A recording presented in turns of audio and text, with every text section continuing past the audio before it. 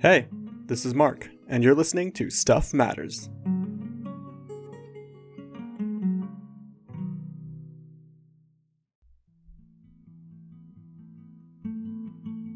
In this episode, we learn about the chemistry behind alcohol.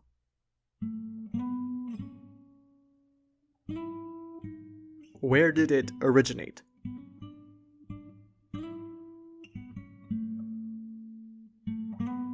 What is its significance to the field of chemistry? How easy is it to make? What do the chemicals in alcohol do to your body? All that and more as we dive in and explore to learn more about alcohol.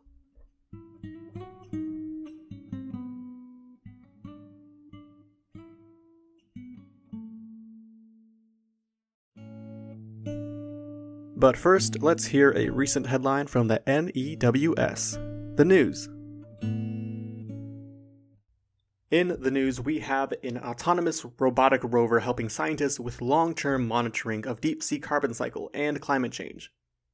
From the Monterey Bay Aquarium Research Institute, an autonomous robotic rover called Benthic Rover II, or Benthic Rover 2, has provided new insight into life on the abyssal seafloor, 4,000 meters, or over 13,000 feet, beneath the surface of the ocean. The data collected from this rover is fundamental to understanding the impacts of climate change on the ocean. Ken Smith, a senior scientist over at Monterey Bay, says the success of this abyssal rover now permits long-term monitoring of the coupling between the water column and seafloor. Understanding these connected processes is critical to predicting the health and productivity of our planet engulfed in a changing climate. In the past, Smith and other scientists relied on stationary instruments to study carbon consumption by deep seafloor communities. They could only deploy these instruments for days at a time. By building on 25 years of engineering innovation, Monterey Bay has developed a long-term solution for monitoring the abyssal seafloor. Engineers designed Benthic Rover 2 to handle the cold, corrosive, and high-pressure conditions of the deep sea floor. Constructed from corrosion-resistant titanium, plastic, and pressure-resistant syntactic foam, this rover can withstand deployments up to 6,000 meters, or almost 20,000 feet deep. Benthic Rover 2 is about the size of a small car, 2.6 meters, 8.5 feet long, 1.7 meters, 5.6 feet wide, and 1.5 meters, 4.9 feet high. And it treads gently over the muddy bottom on a pair of wide rubber tracks. Researchers deploy Benthic Rover 2 from the RV Western Flyer, a vessel provided by Monterey Bay Aquarium Research Institution. The ship's crew gently lowers the rover into the water and releases it to free fall to the ocean. It takes the rover about 2 hours to reach the bottom. Once it lands on the seafloor, the rover begins its mission. First, sensors check the currents flowing along the seafloor. When they detect favorable currents, the rover moves up or across the current to reach an undisturbed site to begin collecting data. Cameras on the front of the rover photograph the seafloor and measure fluorescence. The distinctive glow of chlorophyll under blue light reveals how much fresh phytoplankton and other plant debris has landed on the seafloor. Sensors log the temperature and oxygen concentrations of the waters just above the bottom. Next, the rover lowers a pair of transparent respirometer chambers that measure the oxygen consumption of the community of life in the mud for 48 hours. As animals and microbes digest organic matter, they use oxygen and release carbon dioxide into a specific ratio. Knowing how much oxygen those animals and microbes use is crucial for understanding carbon remineralization, the breakdown of organic matter into simpler components, including carbon dioxide. After 48 hours, the rover raises the respirometer chambers and moves 10 meters, or 32 feet forward. Careful not to cross its previous path and select other sites to sample. It repeats the sampling pattern over and over for the duration of deployment, typically a full year. At the end of each deployment, the RV Western Flyer returns to recover the rover, download its data, swap its battery, and return it into the deep sea floor for another year. Within each year of deployment, the Monterey Bay team launches another autonomous robot, called the Wave Glider. It is launched from shore to return quarterly to check in on the Benthic Rover 2's progress. Data collected at Station M show the deep sea is far from static. Physical, chemical, and biological conditions can change dramatically over timescales ranging from hours to decades. The surface waters of California Current over Station M teem with phytoplankton in the spring and summer. These seasonal pulses in productivity cascade from the water column to the seafloor. Much of the sinking organic matter, known as marine snow, originated as carbon dioxide in the atmosphere. Over the past decade, Monterey Bay researchers have observed a dramatic increase in large pulses of marine snow falling into the seafloor at Station M. These episodic events account for an increasing fraction of the yearly food supply at the site. In 7 years of operation at Station M, Benthic Rover 2 recorded significant weekly, seasonal, annual, and episodic events, all providing data that help Monterey Bay researchers understand the deep-sea carbon cycle. Between November of 2015 and November of 2020, Benthic Rover 2 recorded a substantial increase in the rain of dead phytoplankton and other plant-rich debris, landing on the abyssal seafloor from waters overhead. A decrease in the concentration of dissolved oxygen in the waters just above the deep sea floor, accompanied with windfall of organic matter. Traditional short-term monitoring tools would not have detected the fluctuations that drive long-term changes and trends. Benthic Rover 2 has revealed a more complete picture of how carbon moves from surface to the seafloor. The ocean is also a crucial component in Earth's carbon cycle and climate. The ocean and its biological communities are a sink of carbon dioxide. Burning fossil fuels, raising livestock, and clearing forests release billions and tons of carbon dioxide into our atmosphere every single year. The ocean has buffered us from the worst impacts by absorbing more than 25% of this excess carbon dioxide. Facing a changing climate, understanding how carbon flows between the ocean's sunlit surface and its dark depths is more important than ever. Despite its distance from the sunlit shallows, the deep sea floor is connected to the waters above and is vital for carbon cycling and cyclization. Bits of organic matter, including dead plants and animals, mucus, and excreted waste, slowly sink through the water column to the sea floor. The community of animals and microbes on and in the mud digest some of this carbon, while the rest might get locked in the deep sea sediments for up to thousands of years. The deep sea plays an important role in Earth's carbon cycle and climate, yet we still know little about processes happening thousands of meters below the surface. Engineering obstacles like extreme pressure and the corrosive nature of seawater make it difficult to send equipment to the abyssal sea floor to study and monitor the ebb and flow of carbon.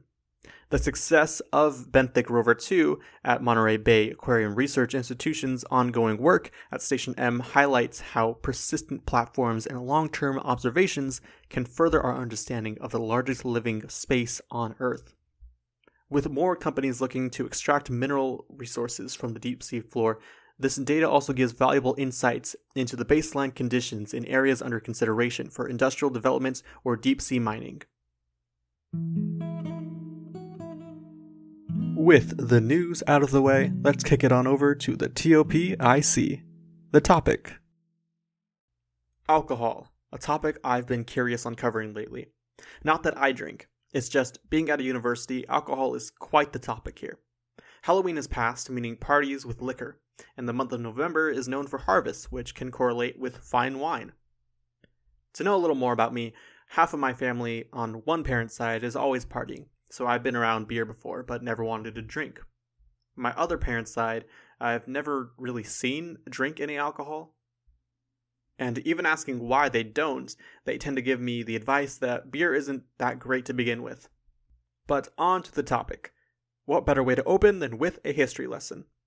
Historically, alcohol has been used in association with social activities, including both religious and non-religious rituals, as a dietary component and as a medicinal agent. Alcohol consumption by various cultures predates written history. Although it was once used for therapeutic purposes, it is no longer recommended as therapeutic because of its ability to produce intoxication. The ability of ingested alcohol to get from the gut into the bloodstream and up to the brain where it produces the intoxicating effects is due to its chemical structure and solubility in water. Fermented beverages existed in early Egypt, and alcoholic drinks had evidence to begin in China around 7000 BC. In India, alcohol was referred to as sura, distilled from rice, and used between 3000 and 2000 BC. Babylonians worshipped a wine goddess as early as 2700 BC. In Greece, the first alcoholic beverages to gain popularity was mead, and fermented drink made from honey and water. Native American civilizations developed alcoholic beverages long before settlers came. The Andes region in South America was created from corn, grapes, and apples, and called chicha. In the 16th century, we see alcohol called spirits, and is largely used for medicinal purposes. At the beginning of the 18th century, the British Parliament passed a law encouraging the use of grain for distilling spirits. Coming to present day, there's been movements and messages wanting more people to be careful and aware about the dangers of alcohol, as if not used in moderation, can seriously hinder your health.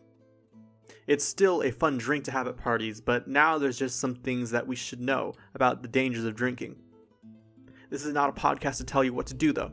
My only message is to please do not drink and drive, and know that there are better ways to spend your time and money than constantly drinking. But did you catch that certain detail earlier? Alcohol was not always used as medicine. It's stated to have been used to help wounds since 1363, and not having become available until the late 1800s. That means somebody's ancestors figured out how this drink is able to be an antiseptic, disinfectant, and antidote.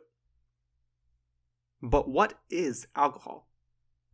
Ethanol, the fancy scientific name for alcohol, is produced using a process called fermentation. Other types of chemicals known as alcohols can be made this way, but are made using natural gas, oil, or coal in the refining processes. Fermentation is a process that turns sugars into acids, alcohol, or gases. It occurs with the yeast and bacteria that turn into cellular energy. This produces ethanol and carbon dioxide. Alcohol itself is the chemical term to describe any compound within an alcohol group, an OH attached to a carbon atom. About 20% of the alcohol is absorbed directly into your bloodstream right when you take a sip, while the remaining 80% is absorbed by your small intestine. When the alcohol reaches your brain, it binds to little things called neuroreceptors that usually receive messages from neurotransmitters. Alcohol is an inhibitor. It can reduce the ability of the brain to process information, leading to a lowering of the ability to screen thoughts and behaviors. This occurs in the cerebral cortex, which is the region of your brain mainly responsible for cognitive thinking, behavior, and voluntary muscle movements. When alcohol reaches the cortex, you may feel less sensitive to touch or to physical pain. Of course, this doesn't mean that pain is not physically there. Due to the neurotransmitters being slowed, the pain being experienced is slow to get to the brain's receivers. This is experienced as a numbing effect, and therefore physical pain is decreased.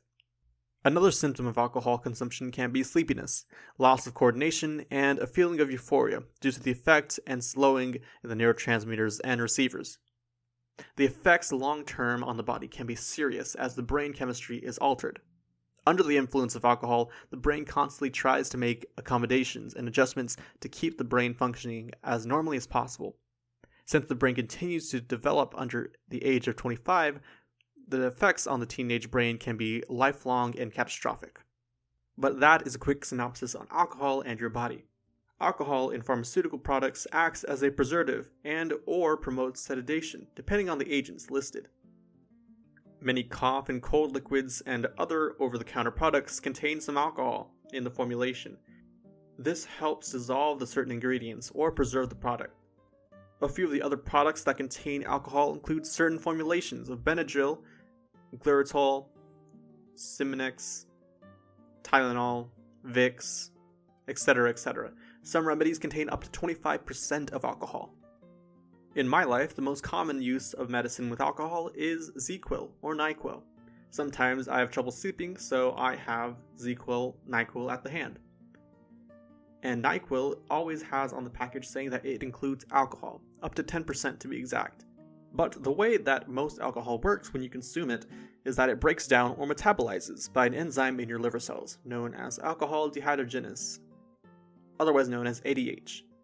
ADH breaks down alcohol into acetaldehyde, and then another enzyme, aldehyde dehydrogenase, ALDH, rapidly breaks down acetaldehyde into acetate.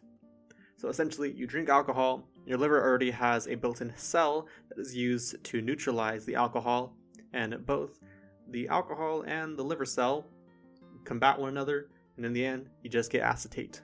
However, each time your liver filters alcohol, some of the liver cells die. The liver can develop new cells, but prolonged alcohol misuse over many years can reduce its ability to regenerate. This can result to serious liver damage, and is very common in the UK. So while we were born to drink, there is a limit to how much we can drink in a set amount of time. Other than medicinal and your body, alcohol is among the most common organic compound used in other products, such as sweeteners and in making perfumes. They are valuable intermediates in the synthesis of other compounds, and are among the most abundantly produced organic chemicals in the industry. Alcohol is also very flammable, seeing as it is a substance commonly made up of mainly carbon, hydrogen, and oxygen. This is where you see things such as in movies where people leave a trail of alcohol and light it on fire, or some cooks like to slather a bit of alcohol into the pan while they cook to bring forth some more heat and fire. They're also used as solvents in marker pens, medicine, and cosmetics. In general, the hydroxyl group makes alcohols polar. Those groups can form hydrogen bonds to one another and to most other compounds. Owing to the presence of the polar OH alcohols are more water-soluble than simple hydrocarbons. Because of hydrogen bonding, alcohols tend to have higher boiling points than comparable hydrocarbons and ethers. The boiling point of alcohol ethanol is 78 degrees Celsius, comparable to 69 degrees Celsius for the hydrocarbon hexane, and 34 degrees Celsius for diethyl ether. And lastly, simple alcohols are found widely in nature. Ethanol is the most prominent because it is the product of fermentation, a major energy-producing pathway. The other simple alcohols are formed in only trace amounts. More complex alcohols, however, are pervasive, as manifested in sugars, some amino acids, and fatty acids. And that is the chemistry behind alcohol. I will let you know that a lot of my research was finding messages about being careful with alcohol and having a bit of a biased opinion about how it works, as well as some unclear researches about how drinking alcohol might be helpful for you in today's day and age. It was a bit of a mess, but I found some non-biased results, some research that actually helped, and yeah.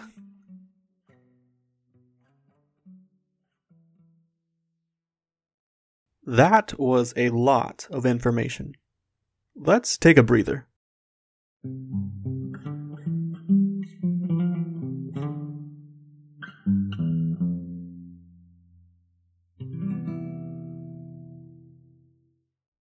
Lately, I've been on the grind of work, and more work. Schoolwork, to be exact. I just had my second wave of midterms, and now there's the big final to look forward to. Also, to anyone who might be a fan of the game Animal Crossing, I have been playing that a lot after this huge update to the game that came out on November 5th. This coming Friday, November 19th, is the release of a Pokemon game called Brilliant Diamond and Shining Pearl. I'm a huge fan of Pokemon, and these upcoming games are remakes of what were released way back in 2006. I have someone to trade and play alongside with, so that's going to be something I'm excited to experience, because I've never had someone to co-op with before. Other than video games, there's been a lot of book reading as well. I just finished this quick fantasy book titled The Sword and the Satchel by Elizabeth Boyer. This is one of your most basic fantasy style. There's a quest, magic, and swords. What's not to love? Now I'm on my way to complete a trilogy fantasy book that I think are connected to each other, but I'll find out for myself. I'm going to be honest in saying that there's a bit of burnout going on right now. The break might not do much, as I may try too hard to get in more work. While doing work, I tend to listen to podcasts or lots of YouTube videos on my watch later list. One video brought up something called the 5-minute rule, where you give yourself just 5 minutes to work on something before moving on to the next thing. This is supposed to make a daunting task either seem less stressful or adrenaline rushing you to commit yourself to only 5 minutes at a time. I've actually been more productive with this. I'm still trying it out a bit and tweaking some things to better fit me, like stretching it to maybe 10 to 15 minutes if I know 5 minutes might not be enough to get started, but I definitely recommend testing it out for yourself. Let's reflect on what we learned today by taking a look at the RECAP.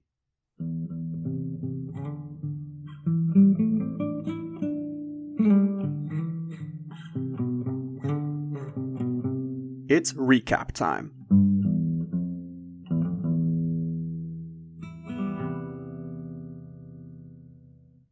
We learned quite a bit. In the news, there's hope towards us learning more about the carbon cycle in the ocean, thanks to the autonomous robot Benthic Rover 2 from Monterey Bay Aquarium Research Institution. Its data collected over the years is already being able to provide us with more information on huge parts of the Earth we still know very little about. This can also pave way to humans possibly getting more resources from under the sea. In the topic, we covered the history, science, and effects of alcohol.